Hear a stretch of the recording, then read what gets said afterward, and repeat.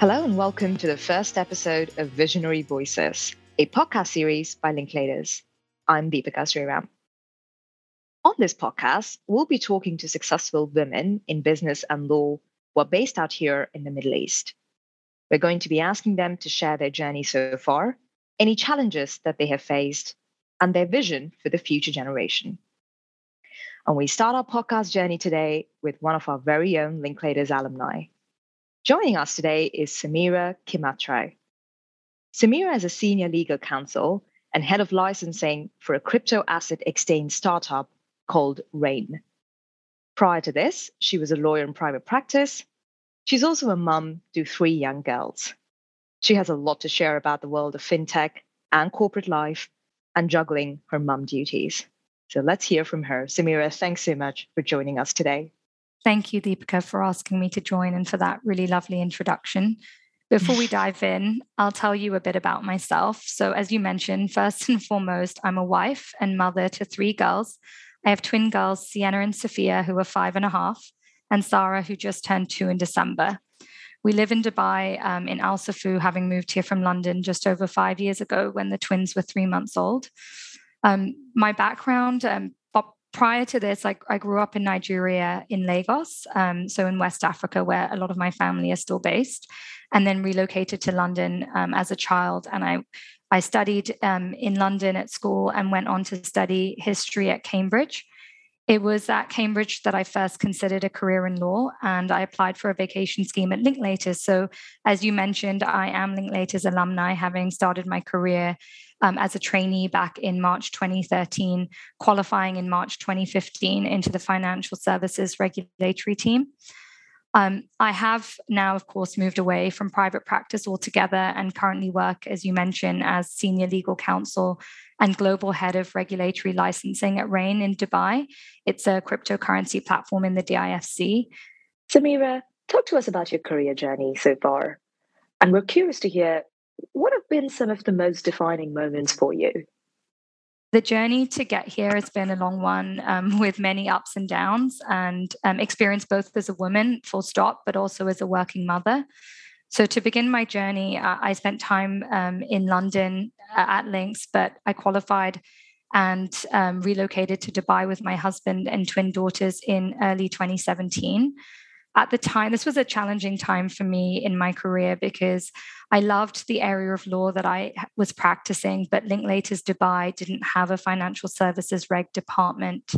So I was presented with the opportunity to either continue working remotely for the London financial reg department or move into another department altogether. At the time, I decided that remote working wouldn't be the right path for me to choose. So early on in my career, back in 2017, remote working isn't the trend that it is now. So instead, I decided to join Allen and Overy, who were actively recruiting a FinReg associate. And I was fortunate enough to join their team in September 2017. So this was a time of real change for me in my career. I was about 25 years old, settling into my role as a new mother, not only to one baby, but to twins, whilst also trying to grapple with joining a new law firm in an entirely new jurisdiction with a completely different regulatory framework and different sort of legal environment. I was also unsure at this point about leaving the girls at home. They were about 8 months, but I took the plunge, and I think it was one of the best decisions I ever made. It was definitely refreshing at that time to get out of the house, to have some adult company in the office, and to be able to drink and eat in peace away from little people. So whilst it was daunting, it was definitely the right decision for me at the time. And Allen and Overy made the transition very smooth. I think it was important to the firm at this point to have a resource available 5 days a week. But within the bounds of that, they were willing to accommodate some flexibility. So I actually initially went back to working 9 till 2:30 for the first 3 months, 5 days a week, which is fairly unheard of in a client-facing fee-earning capacity. This very quickly became 9 till 3:30 and eventually 9 till 4:30, and later just quite difficult to manage, full stop.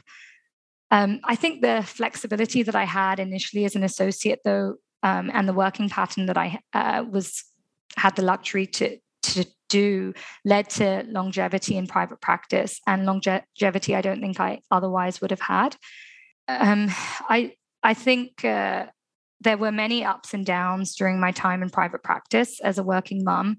Times where I felt I had everything under control, and other times where I was definitely overwhelmed, stressed, and in need of a major change. But I had some of my most career-defining moments and proudest moments at Allen & Overy, as well as some of my biggest challenges. So I think I was promoted in 2020, actually, when I was on my second maternity leave with my youngest daughter.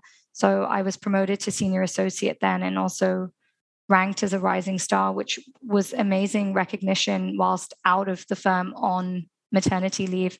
But at the same time, it was a challenging time for, I think, a lot of women around the world with the pandemic, and children, all three of them in my case, were at home. So I was forced to grapple with managing workloads as a senior associate now, as well as trying to educate 3-year-olds on Zoom calls. So I think that was definitely a career-defining moment for me, because I started to realize that I needed to find a way forward and more of a work-life balance. Initially, when I returned to work, I was put on secondment to a tech company called Group 42, where I went in as head of legal for their mobile payments arm, PayBuy. I think this time at PayBuy was quite important for me, because it was here that I first entered the tech space as a lawyer and as a female in the tech space, but also got to grips with some payment concepts and some difficult concepts, both in the payment space and the crypto world. But I also got a taste of the shift in work-life balance when you move in-house and away from a billable hours model. So that was quite significant for me in moving out of private practice. I was fortunate actually to get the opportunity last summer to join Rain. So I was contacted by a recruiter in August, and they had this opportunity to come in as senior legal counsel. For a regulatory lawyer, the crypto space is definitely an exciting one.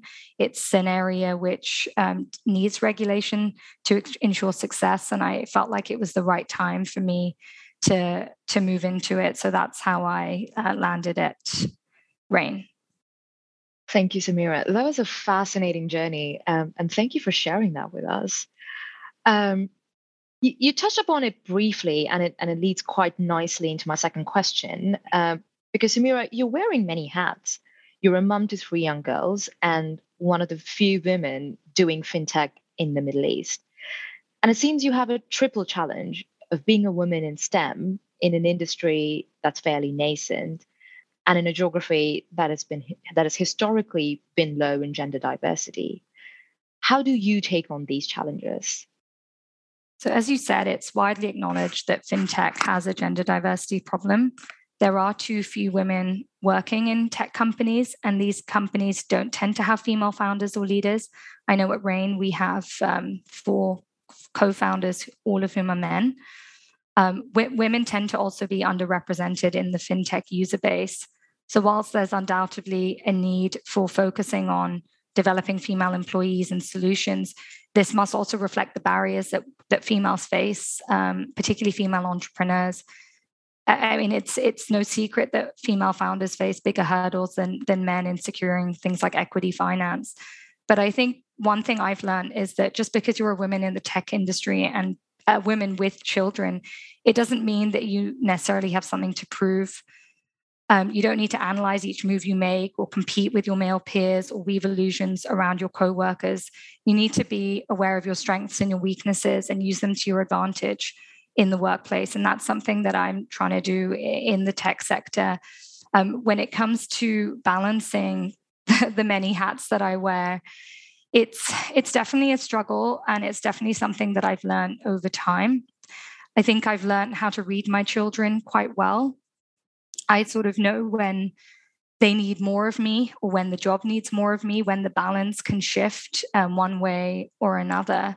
So it's usually Monday to Friday. They've had me on the weekend. They're fairly content and comfortable. And then as we approach the end of the week, I definitely see that there needs to be a shift in how I'm balancing things. But that's what it is, that it's a shift.